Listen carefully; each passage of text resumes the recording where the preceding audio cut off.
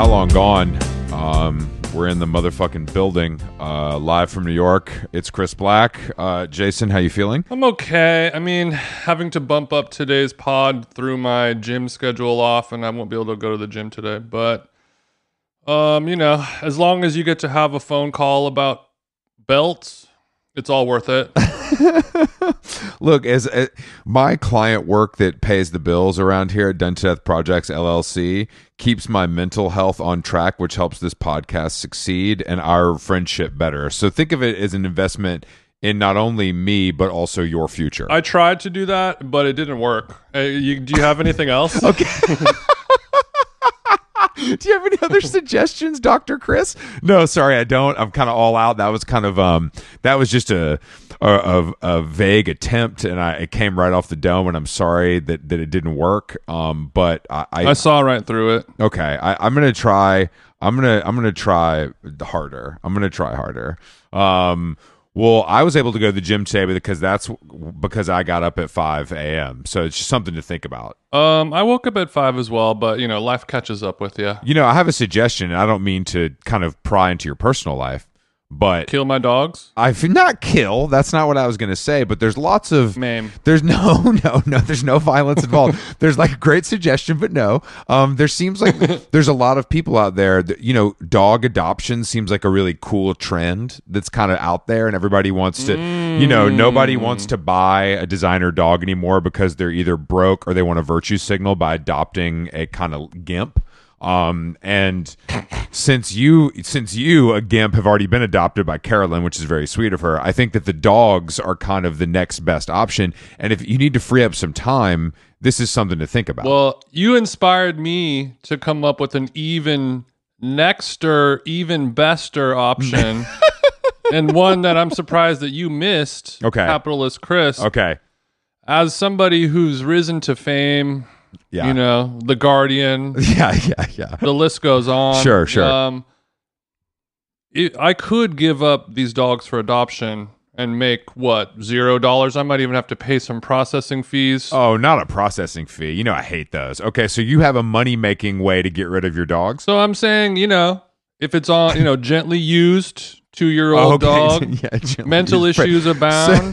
But certified pre-owned with papers. It's like the Seinfeld episode where George buys the old piece of shit convertible Chrysler Buick Skylark. Yeah. Because it used to be owned by John Voight.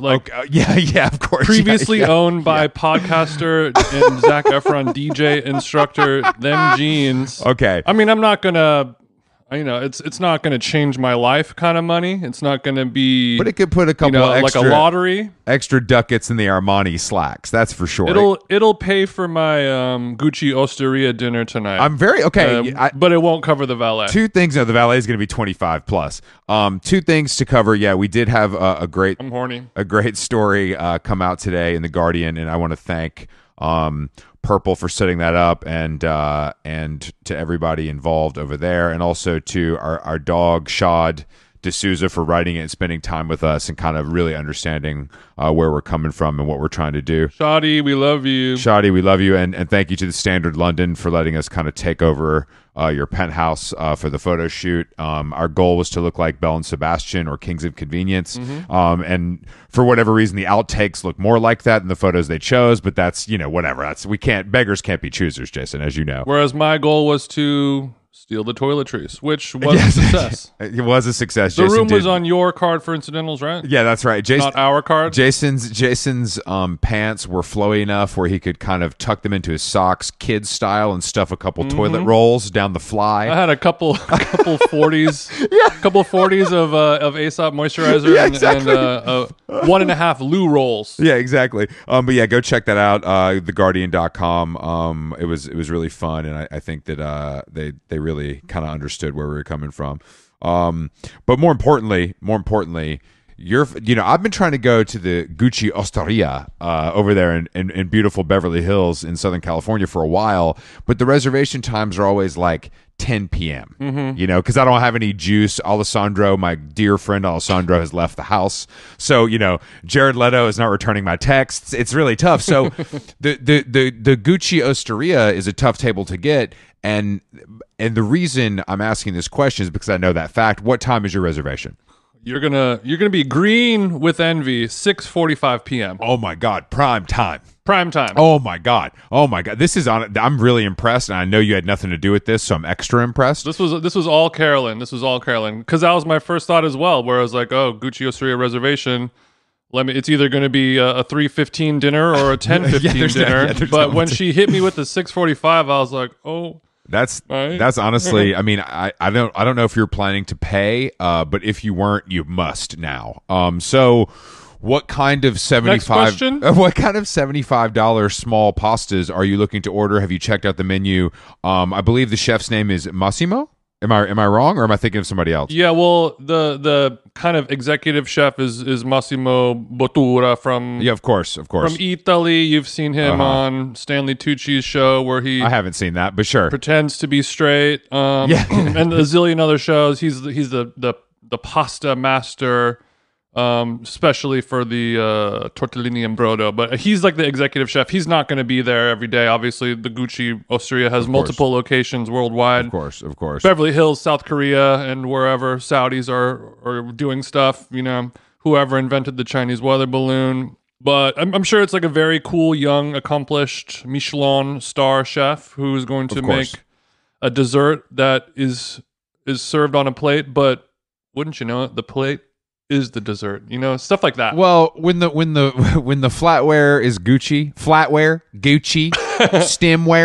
Gucci, napkins. Yeah, I was telling Gucci. her last night. It's even if the food sucks ass, it's worth it for the plateware alone, just to get the photos of that. You know. No, for sure. The kind of the opportunities for content are endless over there in Beverly Hills. As you know, you can kind of get a nice slow-mo of you doing a trick on one of those bird scooters. You can dodge someone blowing Zaza with the Dior backpack. It's kind of it's a choose your own adventure over there on Rodeo. Yeah. But that's very exciting, and I would love to hear a full report once you dine on the bread program. Because I'm feeling like the bread service is going to cost money, but be worth it. That's my guess. Well, I don't know if they'll have a bread program. I'm pretty sure it's a tasting menu. I think it's $300 a pop. Oh, okay. So you're definitely not paying. And then okay. if you want to do wine, it's one. If you want to do wine, it's $150 on top of that. Jesus Christ! It's a tasting menu. Now I don't want to go. Why'd you tell me that? You ruined it for me. I wanted to have the fantasy. Bro, don't look at me. Look at Gucci. No, you're right. But my next goal is to wear an outfit that is not suitable for this restaurant, but have it all be Gucci, so they can't technically kick me out. Okay. Oh, I don't think that's. I have a feeling that the dress code is kind of up for interpretation when it comes to if it is the designer, is it the house that owns the restaurant? Unfortunately, I think the pool slides that look like they've been ran over by a truck are probably not going to be acceptable since you haven't gotten a pedicure. No, I'm thinking that the average person who dines at these upscale restaurants in Beverly Hills, they've amassed their fortunes because of their gaming careers or, you know, their TikTok I see. revenue stream. They're used to serving people wearing 100 Thieves hoodies and like a t-shirt that says assholes live forever. I don't think that actually. I don't think that's the case. I think because of if it is a tasting menu, and the table is that hard to get, and they don't have like French fry and milkshake, then it might not appeal to that crowd. I think this is more of an old school classic Beverly Hills crowd, which bodes well for you because I know you like to rub elbows with kind of the top producers, and it's even tougher to get a table at Giorgio Baldi. So this is kind of the next best step. Yeah, it's like if Giorgio Baldi had food that was edible. Kind of like that kind of vibe. I bet Giorgio Baldi is better than Gucci Osteria. Is my guess. And you can order a la carte. If one has the palate of a person who says their age in this many versus a number. Okay, look, after the bill. No shots at Rihanna, but I'm assuming that her palate is not complex. After the bill comes and you pay it, then let's talk about how good it was. Until then, I don't really care about what your opinion is. Wow, I feel like I just looked into a cool magic globe that is showing me the future of my life, but the future is in like 7 hours when I'm having dinner. It's coming up. It's coming up quick. It's coming up quick. But yeah, It is. I'm excited to hear about this because that is a hot spot that I haven't been to before. I'll give you the full report. Don't worry. I'll be wearing a Glass Onion style ascot, Okay. or maybe They're hot a right gay now. baiting Harry Styles style purple neckerchief. We're gonna talk to our guest today, friend of the show, about this because this T Magazine. First of all, T Magazine, not even the New York Times style section. The New York Times style section is known for kind of writing stories about the fact that Harry Styles fans are ruining the already bad Beechwood Cafe. But they've delved into this now. There's a story today about gay baiting, queer baiting, what it means, and the different styles of it. And it's not necessarily saying it's good or bad. Of course, it's keeping a Swiss style neutrality, just reporting the news. But it seems a little late. And I also think that Back in my day, queer bait meant something different. I'm just gonna say it. no, I'm going to say it too. Is a better time, a different time. But I think that unfortunately, Harold Stylish is about to have a very hard time. I think he's about to have a low point because I think beating Beyonce, even though he had nothing to do with it, is going to low key ruin his life. And I think that it's going to be quiet for. He needs to take a 6-month kind of sabbatical. It'll be better for I'm him. high-key worried for him. I am too. Yeah, I mean, he should take some time off, even though his body is young and able to bounce back from breakneck touring speeds. Still, he's only human, unless he's not, which there's a pretty good chance that he's not. Yeah, no, I mean he doesn't look it. He looks like he's carved from stone. Anyway, we'll talk to our guest George Severus is a friend of ours. We were on his podcast. How do I say it? Do we say Stratio Lab? How do we say it? I think either. I mean, I don't know how to say his last name or the name of his podcast. It's a verse podcast name. We'll ask him about that. We'll get some we were on clarification. his podcast and we ate them up. Well, I was told that when we were on that podcast, a few of the reviews were "you are gayer than them." Yeah. And I felt like that was a compliment, but I can't really tell. Yeah, I mean, that is an interesting point because if we go on their podcast, it's not necessarily I want to out-gay them at their own game or beat them at their own gay game, but it's more so I want to be able to keep up with the style of what their audience is used to, and you don't want to be, a droopy straight anchor weighing this tugboat down. You want to fly freely. You want it to be as smooth and seamless of an entry as possible. All right, well, let's give George a call, and we're going to get into all of this and more. I'm sorry to even mention this, but I am fully in the throes of a stomach bug, and I'm wearing like pajamas, and this is the first time I've been not in bed all day. Well, that's the respect that How Long Gone, because you've rescheduled this 3 or 4 times, so thank God you were able this to. Is the thing. I'm sorry. Like the only reason I mention it is because I know I'm operating at 50% capacity, and I of course don't want anyone to think that is You. That's me. But I also mention it because, I mean, the first time I rescheduled was because of a sort of family emergency. And then the second time, if I were to have rescheduled, would have been because of what I thought was food poisoning and is potentially a stomach bug. And those are like the 2 biggest lies people tell to reschedule. And it is like... And I really like pride myself in I'm not late to things. I don't I generally try to be pretty like good with things I have promised to do, and I could not. If I had not already rescheduled once, I would have maybe contemplated it. But I know that you guys would have talked so much shit behind my back. George, we kind of feel the same way, and I can empathize with that feeling because we're typically used to being treated respectfully by our guests. So this was a little bit of a shock for us as well. I mean, listen, the thing is, you can never actually fully know if someone thinks you're lying or not. And even now, I'm like, you guys, there's like a 20% chance you guys think I'm lying. The plausible deniability is what keeps me hard. I fully believe you. I fully believe you. I believe Let the you record too. show. I don't know why, George, because we don't know each other well, but I have a deep respect for you and your comedy stylings as well as your partner. And for some reason, that makes He listens to every episode, honey. That's right. Yeah, you make me. For some reason, you seem trustworthy.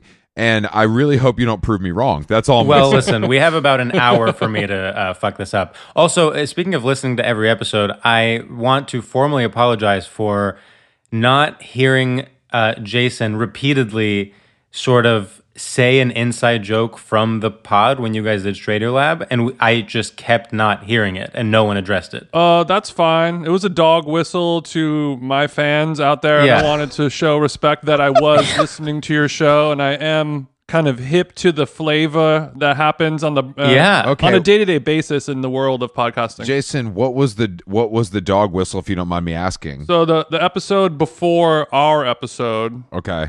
there was a guest who was talking about trying out a new way of saying period. Okay. Where you would kind of end a sentence or reply to a statement with period. You've heard that before. We've all heard it before. Uh-huh. And then the guest was proposing that instead of saying period or period with a T at the end, to say the word pelly, which is sort of a made up word that's more of a sound, but it kind of tells you everything that you need to know. Yeah, and it's one of those things really that is so stupid that it's actually maybe one of the most brilliant things I've ever heard. Yeah, those are those little things that I like that.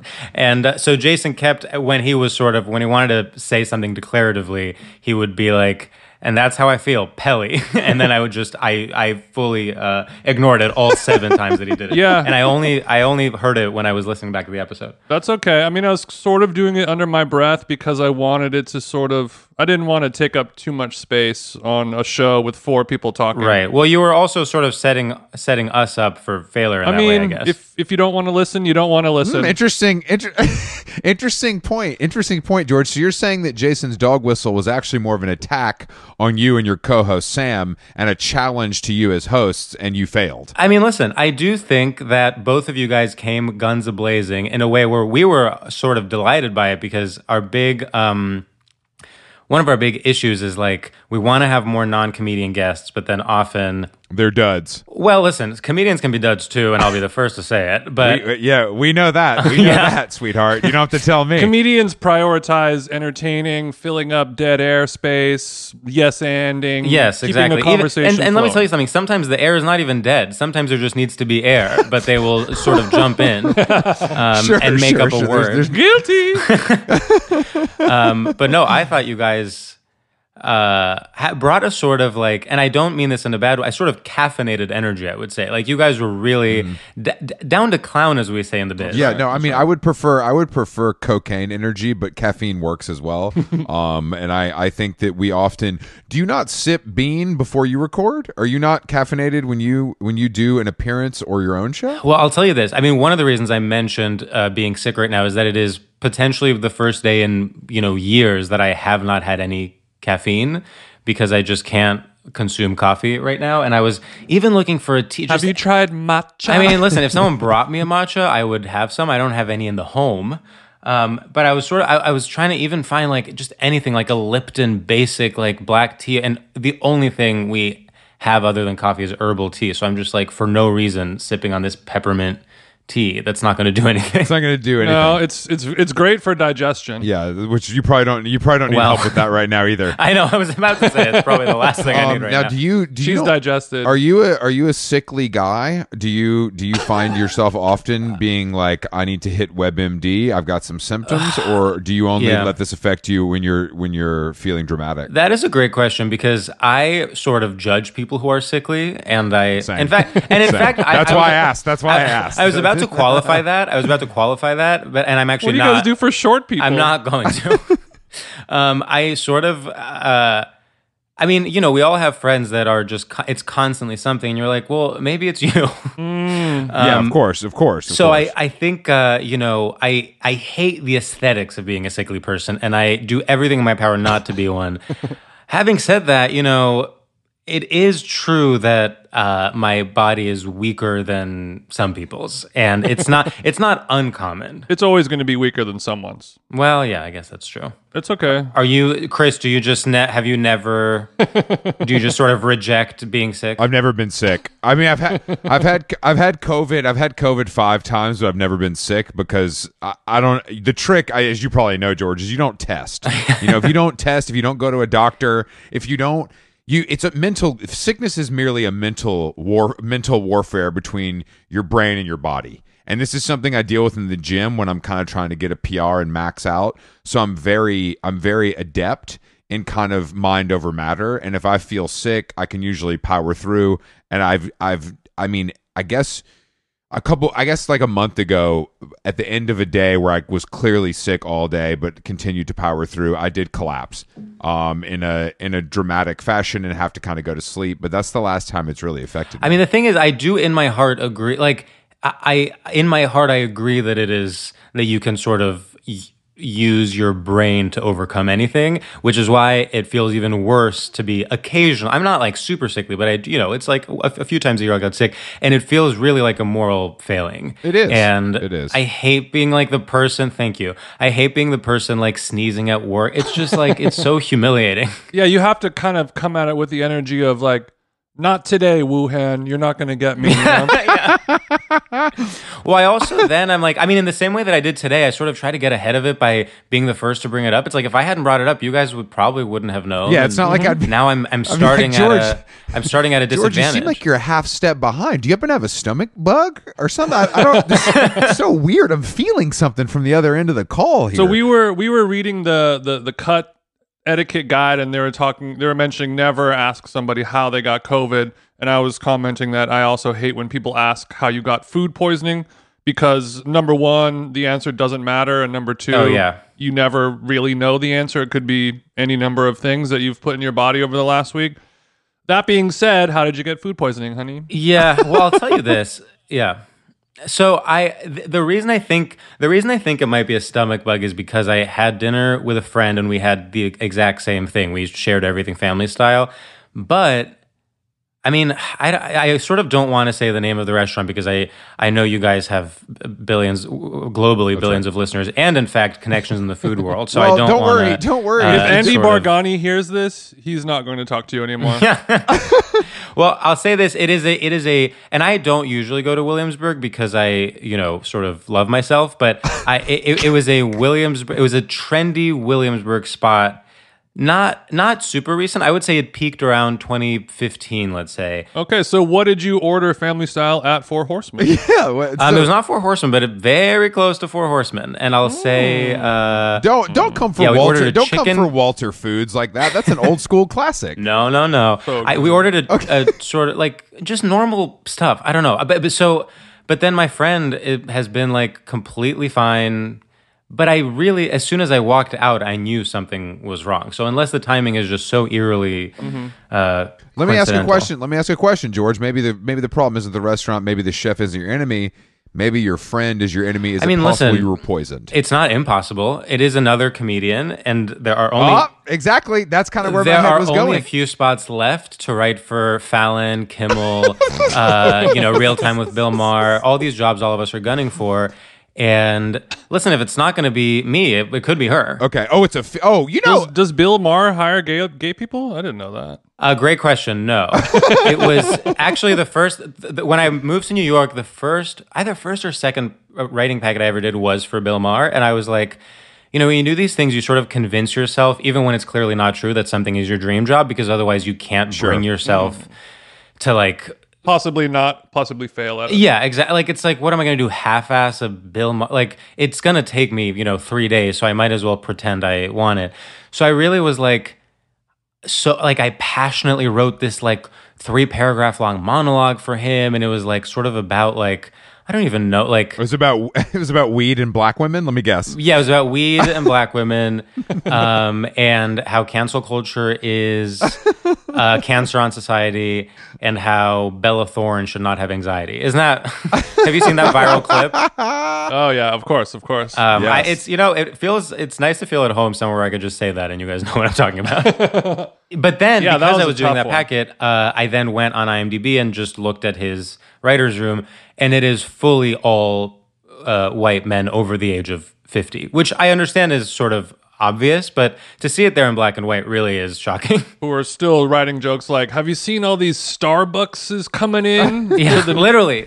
Don't do that to Bill. He has a very popular show on the HBO network. I don't think, look, you guys are... I think Bill's a lot like Joe Rogan, where it's like, he's not good, but for what he's doing, he's the best we got, so we got to have him, kind of thing. I agree. And the thing is, I mean, as humiliating as it is to admit, like, now looking back, when I was younger, I mean... I would occasionally watch it as just like when I was in high school, and that's like where I first learned who. I mean, you're gonna laugh. Where I first learned who like Cornel West was, Yeah, no, or like, no, I mean, or like all the. I'm serious. Like Yeah. all these like genuine like public intellectuals, they wouldn't go on Mad TV. No, yeah, they're not doing. Well, I mean, but that's the thing about Bill. I mean, I would rather watch Bill Maher than any other show in that time slot. Like watching Jimmy Fallon. I mean, I want to be on it, but I don't want to watch it. You know what I mean? It's one of those. Yeah. It's one of those things. But I don't know if I don't know. I guess Bill Maher only tries to be funny at the beginning, kind of.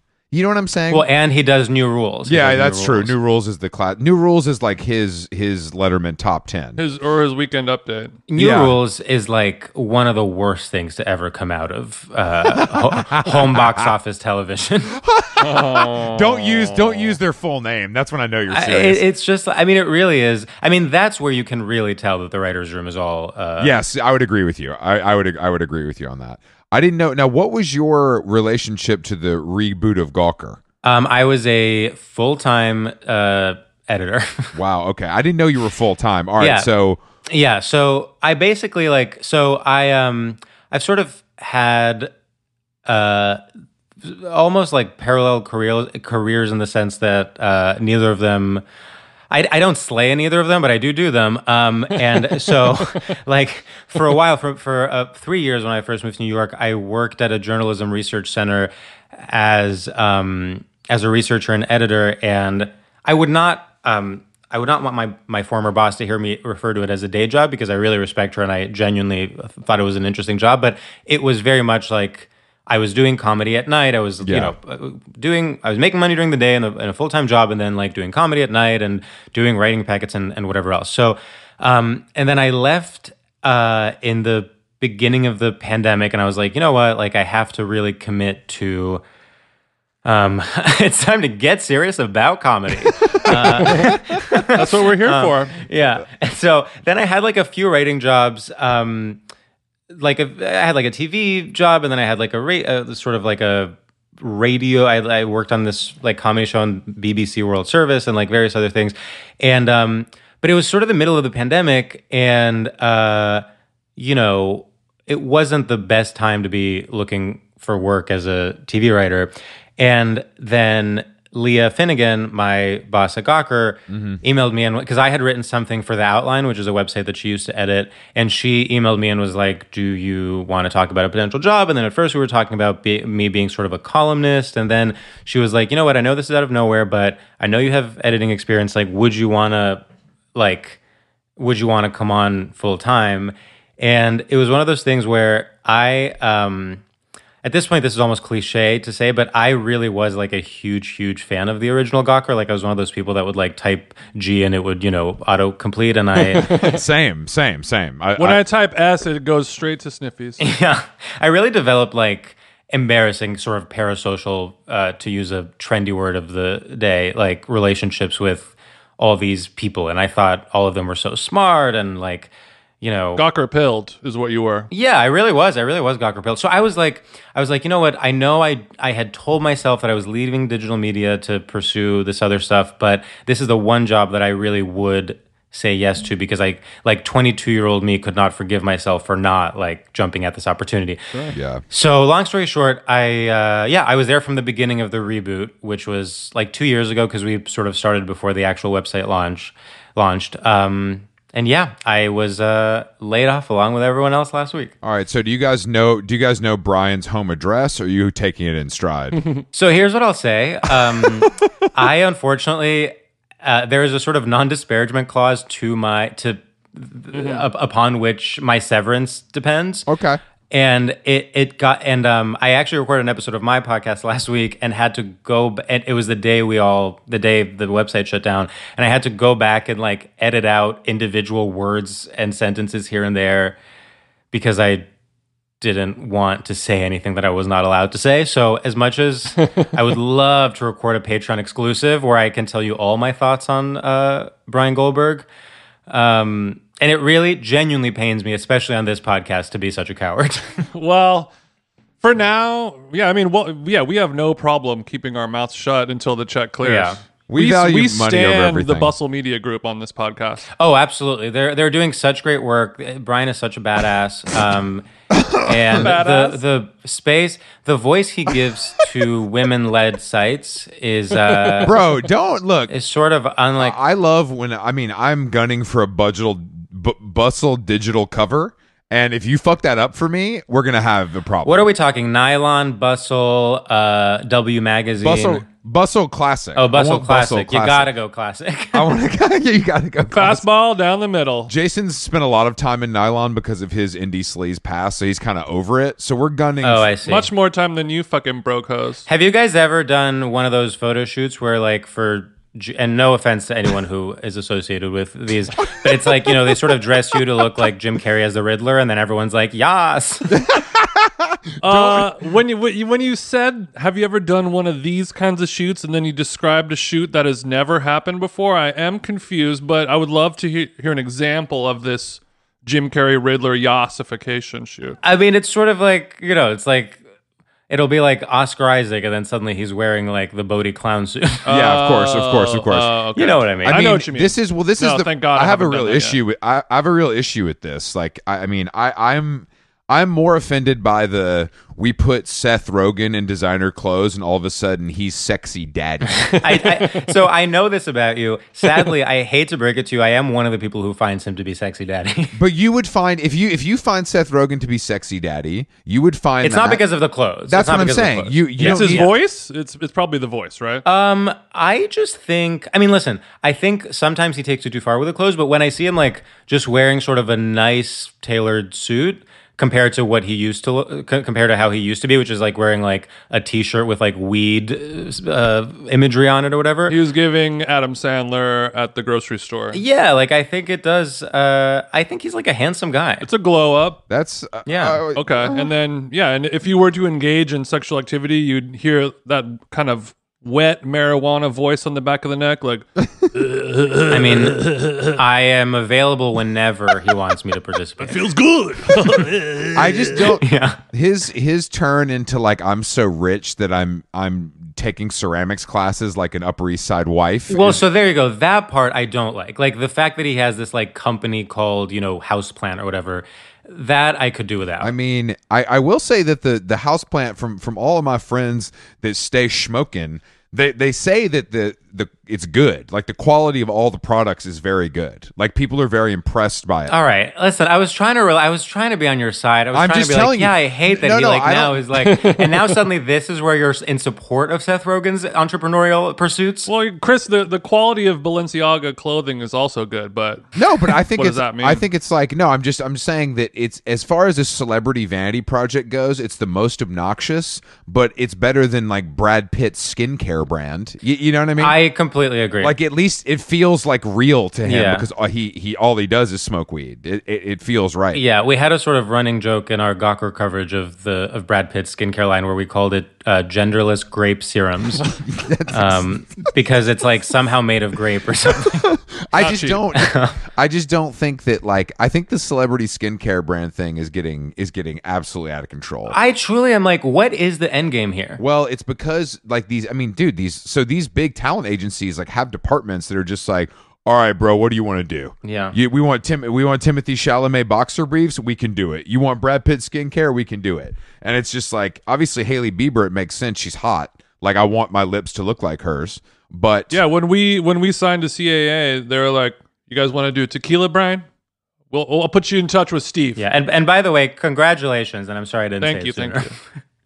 I wasn't fishing. Wait, so I have a question. This is something I think about a lot. Like you mentioned Hailey Bieber. I feel like something that is very difficult for me to figure out in this age is what women, straight men, actually find attractive. Because it is now you've come to the right place, George. Go ahead. But do you know what I mean? I feel like we're jumping through so many hoops to say the right thing. And I'm not even saying that in a sort of anti-cancel culture way. I mean, just like it is impossible to understand anything anyone is saying online because everyone is like firing on like 15 different cylinders in case someone comments like, "This ain't it, chief." Or whatever.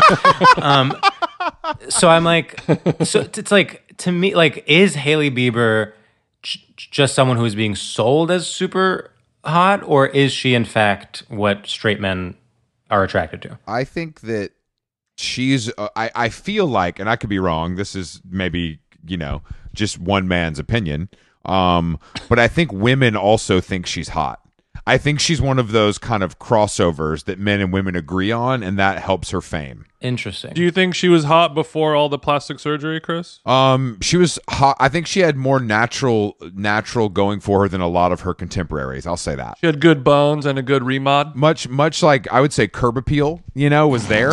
And then once Willow got in there and his kind of design team, it really came to life. You can believe that she is a beautiful, sweet person, but I think for an actual straight person, she doesn't possess a fuckable quality. You know what I mean?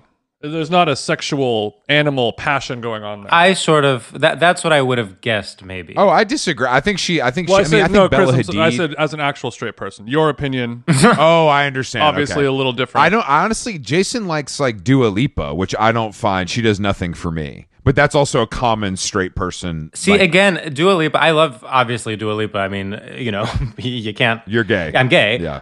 But I'm sort of like, it's crazy to me that you guys can even like see her. See her? What do you mean by that exactly? Do you know what I mean? Like, I'm as in like, I'm like, oh, she exists. You're saying it's a gay figment. Yeah, it's like exactly.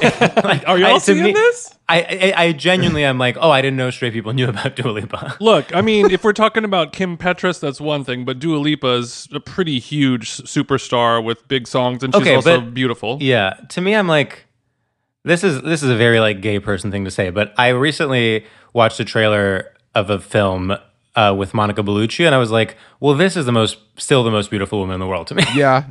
No. Sure. I mean, absolutely. Yeah. And like, no one, like Hailey Bieber will never be Monica Bellucci. Absolutely. Absolutely not. All right, so we're in agreement. Oh yeah. I mean, yeah, the Bellucci's and all. Yeah, women like that. It's a whole other category. But also, Yeah. as a straight man in 2023, we're so unmasculine. Whatever has happened to us through the last 50 years of everything. Yeah. We don't like. There's no straight guys alive unless you're like a forklift operator who can handle a woman like that sexually. Like no person who's like a professional gamer. That's actually a very Yeah. good point, and that really sucks for Monica Bellucci. Yeah, well, she's old, so I'm sure she's fine. I mean, she lived a lot of life. You know what I mean? no, it's Yeah, true, it's true. like you see Marissa Tomei in the 90s or whatever. It's just like, they don't make cuties like that no more. But I also think it's not about when it comes to celebrity. and if they do, they have their septum pierced in a Yeah, exactly. a way that's, not that's pleasing. that's the other problem. Like being like a classic beauty is not rewarded by society anymore, especially as a celebrity. You have to be like either over the top in some way or just Yeah. like I'm freaky. You can't just be like You can't just sit there and be beautiful. You gotta bleach the eyebrows for some reason. We gotta bleach those fucking exactly. eyebrows. That's what I mean. That's what I mean. And also, I think the plastic surgery thing truly is an epidemic, and it's like I think we're gonna see that. I think that will. I don't know if it'll be reversed. That might be aggressive, but it'll calm down. I think. I'm sort of confused. Like, what? It's crazy because anyone you talk to agrees with you, obviously, but so then you're like, so why are we all still doing it? What is the? Great point. Great. I think point. because don't- once you start that train a chugging, yeah, you can't really Yeah. stop. Like once you get your first Botox, you're like, oh, I love this, and then 4 months later, you're like, it went bye, Yeah, and everyone's like, oh, you used to look better, and now you don't. What happened? yeah. I'm seeing it more and more with my gay male friends in a way the that fellas? Yeah, it's sort of like sneaking its way into the community. I'm not sure it's sneaking. Sounds like us. I think. I think Botox is taking the front door into the community, George. I don't think. Well, Botox specifically, but then I'm talking about like fillers, for instance. Like, Okay. so You guys, like the some sort of your homeboys coming through with the fat cheeks, looking like squirrels. Like, where are we going? looking like sort of human Ken doll. Remember? Yeah. it was like sort of a page 6 story human Ken doll. legendary. R.I.P. to the god. Yeah, one of the best to ever do it, George. Don't disrespect Absolutely. him like that. He crawled so Sam Smith could walk. Yeah, exactly. But you look. I don't know how old you are, but you look pretty youthful. I think it's because you're so svelte. Thank you very much. You haven't. You're quite wispy, which I think could keep you young. Whereas someone like me, obviously with all of the chemicals I'm taking to bulk up, it is aging my face. You're the youngest retired editor I've ever met. Well, I sort of. It's giving rookie mag, Yeah. I'm always giving Tavi.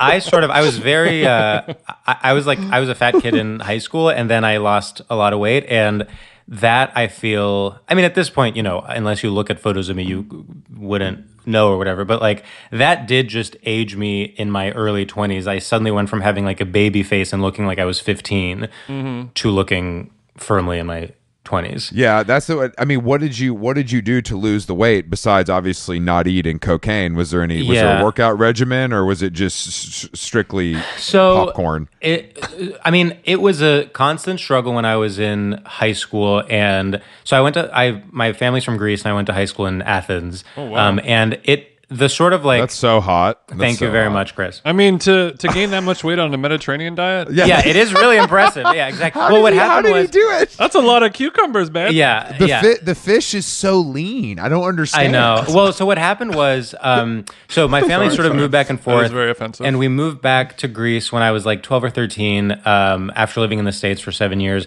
and because I was so behind, I went to a Greek-speaking high school, and I felt very behind because I had been in America for so long. So I basically like stopped doing any physical activity because I was so focused on academics. And when you do that, it only takes like 2 months. I mean, your entire body changes. Well, your first mistake is concentrating on your studies. 100%. And in retrospect, if I could take one thing back, it would be that. Very, very un-Grecian of you as well. Yes. Yeah. Focus on one's studies. But also, like when you're at that age, when you are 15 and you're sort of left to your own devices as to what you're putting in your body. It's junk food, like the food I was eating in high school was truly, it's junk food. We were living, especially the first year we were there, we were in an apartment that was like walking distance from any sort of Greek bakery where I could go get like a spanakopita and like or like the Greek version of McDonald's and whatever else. And not for nothing, I have and still have to this day 2 Greek grandmothers that just like compulsively cook and shove food down your throat, as you can imagine. So sure. I never stood a chance, is what I'm saying. Yeah, no, I understand. Look, I'm recovering as well. I was a large youth.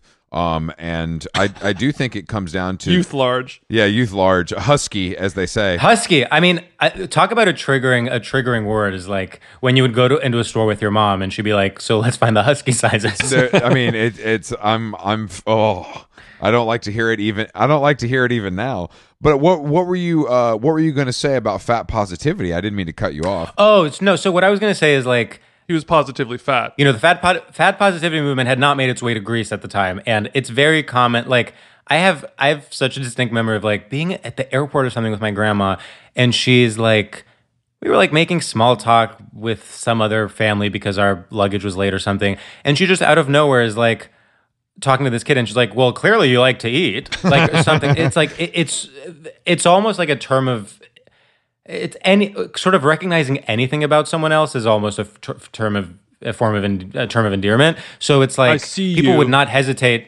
Yeah, people would not hesitate to tell you gained weight or to be like, "You're looking pretty big. Like maybe it's time to cut back on the feta cheese." Put down the block of feta, George. Come on. And then on the other side of things, like it was very normal to like my multiple cousins of mine and me and aunts and uncles and whatever would like call up upon the services of a nutritionist, and it's like it was someone that the family knew, and he would like come to the house, and it was like you truly pay him like 25 euros, and he would be like, "Well, yeah, so you're gonna want to eat salad." Sure. You're not smoking enough cigarettes. That's the problem. Exactly. Yeah, literally. He's giving you that good data for 25 euros. I'm sure that includes blood work. So that was step one. So I lost some weight in high school, and then I sort of like, in a pretty unhealthy way, lost more weight when I was in my early 20s, and then it sort of like evened out, and I feel like now I have like an okay relationship to food. I mean, I think that I don't know. I don't I definitely don't have an okay relationship with food by any means, but I do think that is all like as an adult almost. Like the stuff from being a kid, I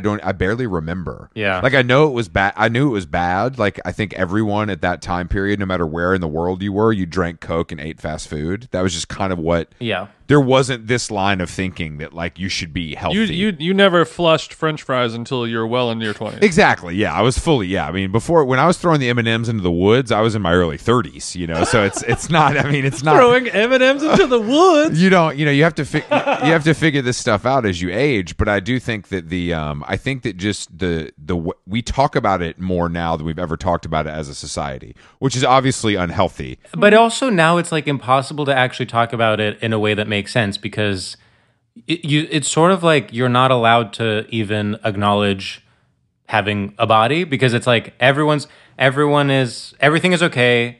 You have to like skirt around. If someone, let's say, feels like they don't like their body for any variety of reasons, whether it's like height or weight or whatever, like it's almost taboo to talk about it. Yeah, because some motherfucker who has no legs is like, oh yeah, I would love to have your body.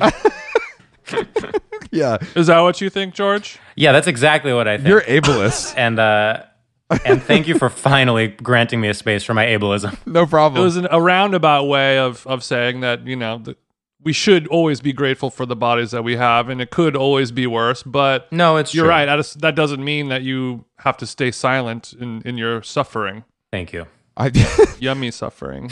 No, but it is crazy how much we talk. I mean, obviously, we're part of the problem here at How Long Gone, and me specifically, but it's crazy how much we talk about it as a society. At How Long Gone, it's always fat bitch o'clock. Yeah, always, year round. But I do think it's like it used to be reserved for like female celebrities, I think, which is obviously dark and awful. But now it's just anybody can get the smoke. You know, truly anyone can get the smoke. It used to just be Kirstie Alley, God rest her soul. No, exactly. Now we got to talk about Sam Smith. You know what I mean?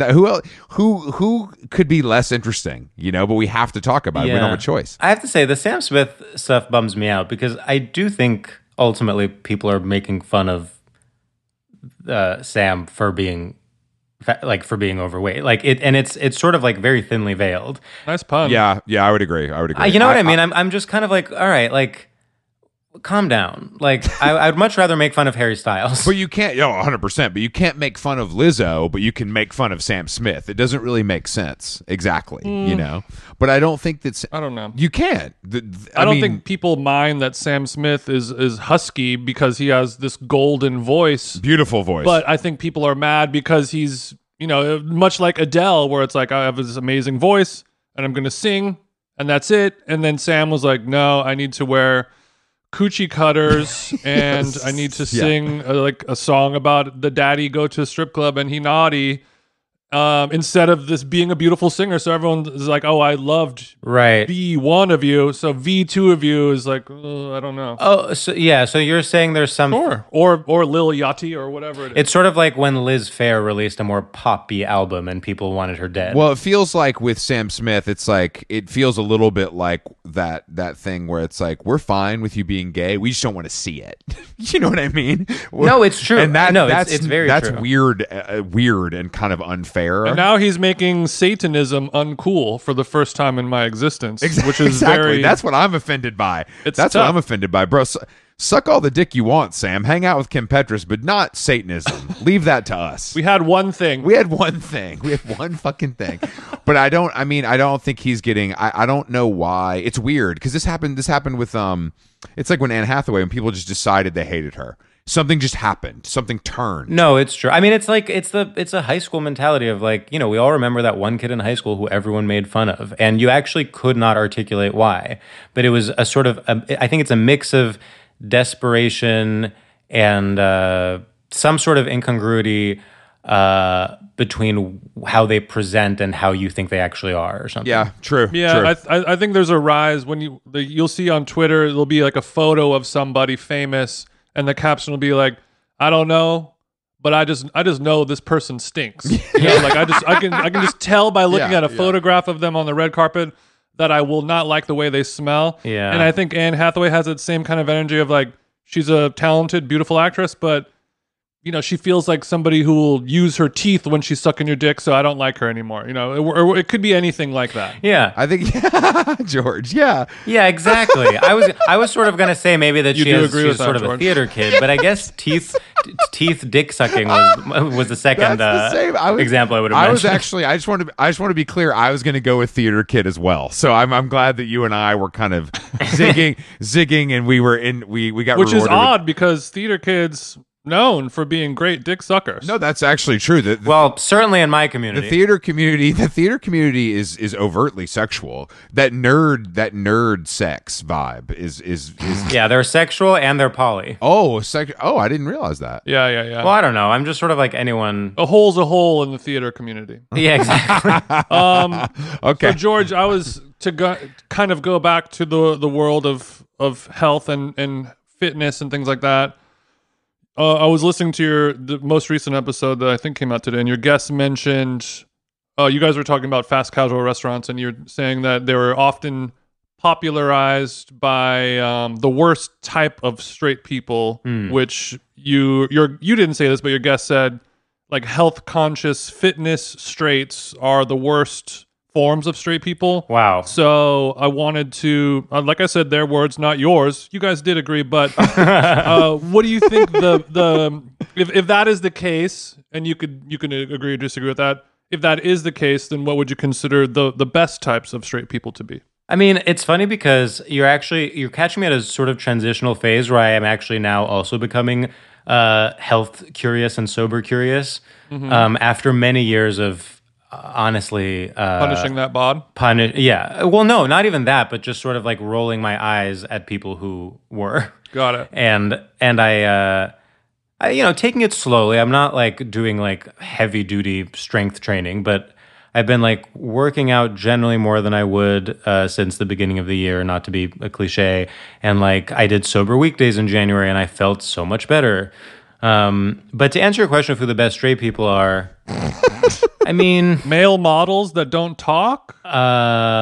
Allies? yeah, but that's the thing. I guess no. Like I'm trying to think I'm trying to think of my own straight friends. I mean, okay, do you guys know like Jeremy Levick and Rajat Suresh? No. On Twitter, not personally. Jeremy used to be Nomi's babysitter, which is Oh, like a okay, but they're both comedians, and it's like a running. Nomi's always like proud of my former babysitter, whatever. Yeah. But they're just like two super sweet, super funny straight guys that don't go out of their way to like affirm my experience. They just are normal, and I can have a normal conversation with them. But they're also not toxic. I mean, again, this would make more sense if you knew who they were. But like, I think somewhere between the two extremes, which are toxic or such an ally that you're sort of like, well, what are you hiding at that point?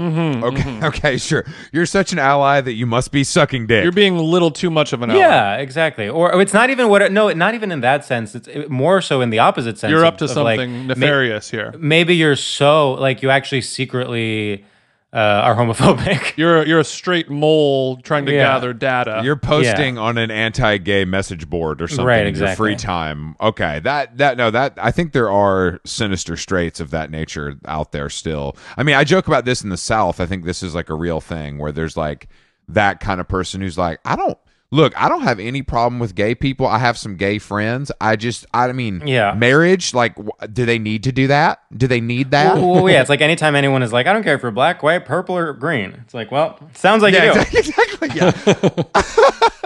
I don't care if you're from Mars. You know what I mean? I'm down. I just love love. If you name more colors that humans don't come in, then that might mean that you're racist. Yeah, exactly. No purple, green. that humans don't come in. Okay. I mean, it's a tough question. I know that I put you on the spot. No, but it's actually a very good question, and I should be able to answer considering I co-host a podcast about straight culture, allegedly. It's all good, playa. Speaking of your podcast, how do you deal with a co-host that doesn't like to talk about their personal life as much as you do? Oh, interesting. I wonder if that's true. That's just something I picked up when we were doing your podcast. Oh, interesting. I mean, he I seemed actually- a little Yeah. cockshy when it came to personal matters. I don't remember him being cockshy per se, but I do think in that particular episode, I had met Chris before. I mean, Chris and I have like been in a group dinner together, believe it or not. It's like I sort of knew more who you guys were, and I think like potentially. I don't want to project onto him because I think he was ultimately, as always, very funny and charming. But like, Yeah, of course. I wouldn't be surprised if, from your perspective, maybe I seem more comfortable or something. But I don't think that he shies away from talking about his personal life. Although I sort of think both of us think that our personal lives are the least interesting things we could talk about, and I kind of like I think we're at our best when we're talking about neither our personal lives nor pop culture. When we're sort of just like, having fun theorizing. Is there anything else? Well, it's like we'll have a topic like, when you guys were on, the topic was home improvement. This past episode, the topic was fast casual restaurants. It's always a straight topic. And I think it's really fun to riff on essentially a prompt and, be as stupid as possible. And I think that's always, when done well, that's always going to be funnier than talking about what Harry Styles, sorry to keep shitting on him, what Harry Styles wore to the Grammys. Don't drag Chris. I have to politely disagree. I see your point. I think that I personally, I just genuinely like pop culture and think that's what a lot of people are actually thinking about all the time in a way that's unhealthy. Totally. And I want to capitalize on that. Yeah. And exploit that. But it's also not evergreen, which is something to consider. Yeah, good point. It's I mean, that's the other thing. It's true. Like, because I think you guys record closer to when you release. Like, we'll do like 4 episodes in 1 week and just like release them throughout the month or whatever. Bank them. I think that's part of the reason that we're able to talk about things that feel really current is because it is. Well, and also for me personally, I mean, it's different now, but for 2 years at Gawker, like my entire life was everyday reading. I mean, when I tell you every possible pop culture news story that was available, I mean, that's true. It got That's to a the good point point. because it's like it's fun. It really is. I mean, I grew up on pop culture media or whatever. Like I love. Celebrity gossip, and I love reading about who's going to win the Oscar and whatever. Like, I love that stuff. Injected into my veins, etc. But when you, when that is your job, and it's on a truly second to second basis, because it's like I'll wake up and I'll assign like the morning blogs, and then have a lunch break and assign the afternoon blogs. Like, there is literally nothing I don't know that is happening in pop culture. And then it's like some friend from college will text me something like a week later and be like, "Did you hear about like Olivia Wilde?" And I'm like, I truly get violent. I'm like, yes. And if you were educated, you would have heard it too. I wrote that article, bitch. Yeah. No, yeah, that happens to Chris all the time, where people will send us stories, and we're like, it's sometimes you really have to stop and take a deep breath and not reply with a cunty response Totally. of like, yeah, I sent this article to you 4 days ago. Because guess what? They're the normal ones is the thing. Like, it's actually not normal. They're like, okay, freak, sorry. Yeah, the amount of people that sent me these mischief shoes that look like Mario boots that are modeled by Sarah Schneider. Oh, yes. And I'm like, guys, yeah. it's just like, that I've seen this. You know that I've seen this. But the thing is, they want us to talk about it on How Long Gone, which like right. It's weird, but if it comes at me that way, I almost forget about it versus if I see it organically and like think about it. Yeah. Whereas my brain, I look at them and I'm like, but your useless Twitter brain's like, the Mario boots stay on during sex. Yeah, truly, literally. And then it's out of your brain. And it's just all pressed out of your brain. Mario boots stay on during sex. Man, this is Jason. You're the best to ever do it, bro. Jason, you gotta tweet that right now. Don't let. No, so that's the problem. I don't want that. No, I It's know. too No, I easy. know. The fruit is hanging too low. Yeah. I want to encourage everyone to do better, be better, and I would rather save it for the pod than for tweets. But speaking of Gawker and you having to pay attention to all that stuff way too much, you mentioned the morning blogging. Would you consider Gawker to be a blog? Well, currently I would consider it to be defunct. but not at the very moment. Yeah. While the site is still up. I'll say this, like, and I can sort of talk around the BDG of it all. Like, I think that, I mean, I guess a blog just sounds so outdated or something. I guess I guess I would call it a website, or I would call it like a digital media brand. Digital media. I mean, brand. I would never say that, publicly, but Sure. ultimately that is like in literal terms what it is. I mean, I think that calling it a blog or even a site is almost like this ironic, like it's like when people say like good post, good blog. Like it's sort of an ironic, fun thing to harken back to like Hey, 2007. Good post, Yeah, bro. but I Nice mean, if post. if the website is a website or mostly blogs or things like that, and obviously, unfortunately, Gawker went out of business and you were laid off. How does a website or a blog or a digital media space like that Yeah. make money and stay in business? I mean, I have to say, I don't think it can, and I don't think it could. I felt like it couldn't even before I accepted this job. Like I'm so grateful that I was there for 2 years and I really loved everyone I worked with. But like, I don't think any of us, I hate to say it, like, I don't think any of us were like, well, now this is going to be like a long-lasting. This is going to be the rest of our careers, and like Now that I'm here, we can finally Exactly, save like- the sinking ship. And also, I mean, I mentioned before that many years ago I worked as a researcher at this like journalism research center, and part of what I mean, it's called the Tao Center for Digital Journalism, and what it does is study like the relationship between journalism and the internet. So because I had spent 3 years like helping with reports about the pivot to video and helping with reports about like mass layoffs, blah, blah. I was even more cynical than the average person. Like I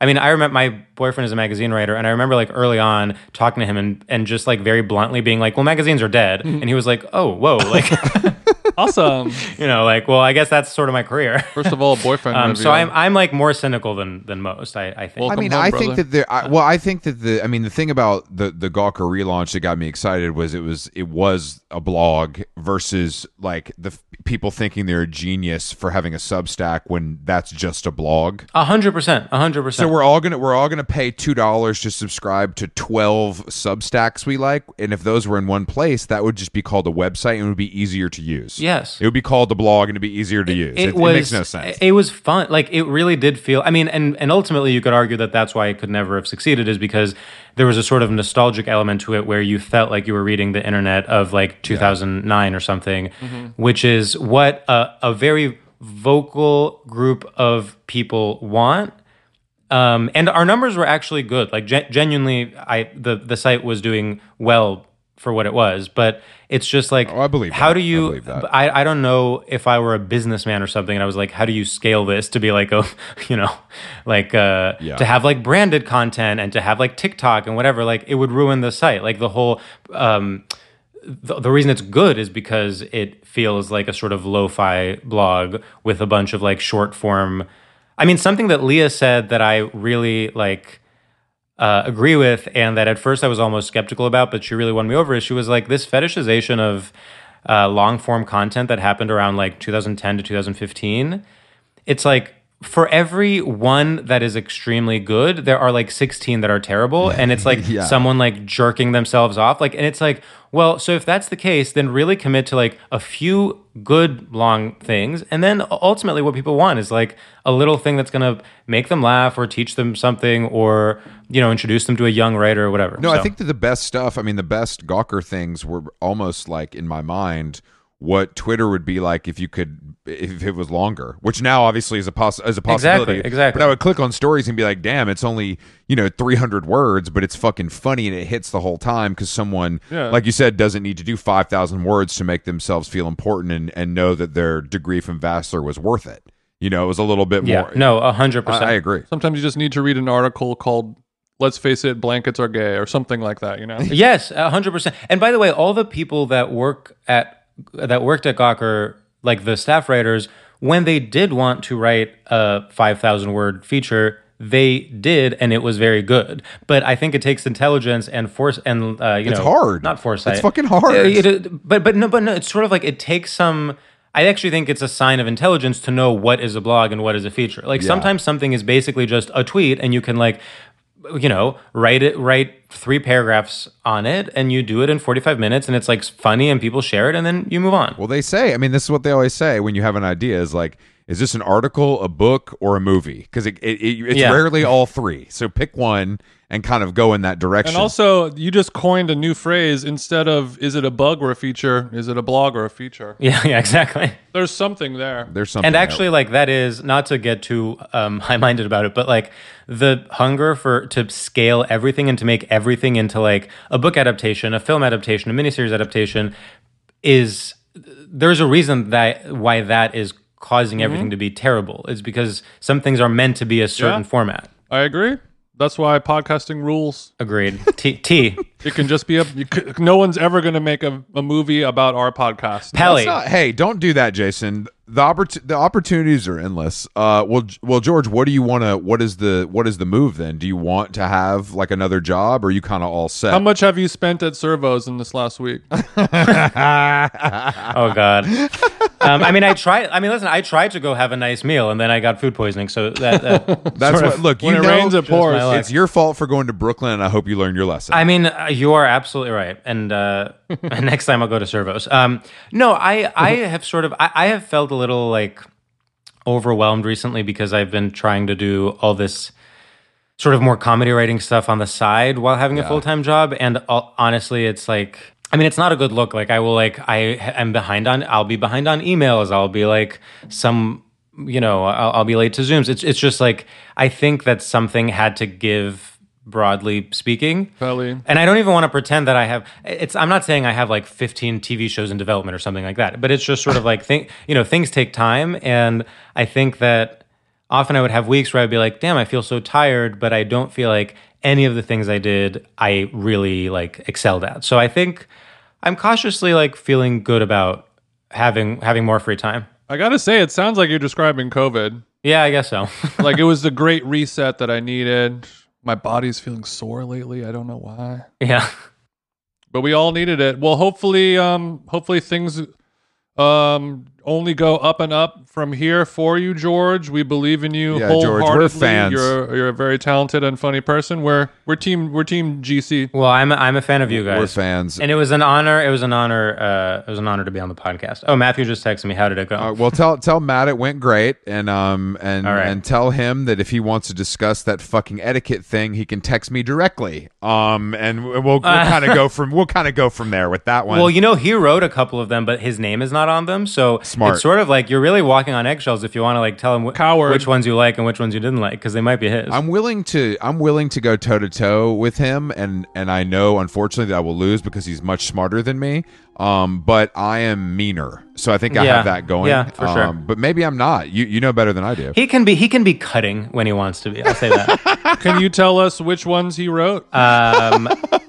You know what? I'll certainly tell you off mic. Maybe he doesn't want me to say. I don't know. Who knows? One, because I remember I was reading it, and the only one I remember seeing it actually signed by the author was maybe the worst and funniest one of "You're not allowed to touch the small of my back if you're ugly." Well, Yeah, if all that's of so them good. were That's comedic so like good. that, then it would make sense in context. Whereas if the rest of them are literally like, don't wear shoes inside the house, then it's weird to suddenly call someone ugly in the next line. You make a true. good point. All right, George, thank you for joining us on How Long Gone. right. Everybody, Thanks, guys. Follow George on the internet and also listen to his And podcast. start with the How Long Gone episode to get your feet wet, and then you can dive in. It's produced. It's executive produced by comedian Will Ferrell. So that's a nice bonus. Just Yeah, to- Big Money Players Network. We love you guys. Big Money Players Network. Nothing feels more George than that. Thank you for joining us, and we'll talk to you soon. All right. Thanks, guys. Ciao. Our honeymoon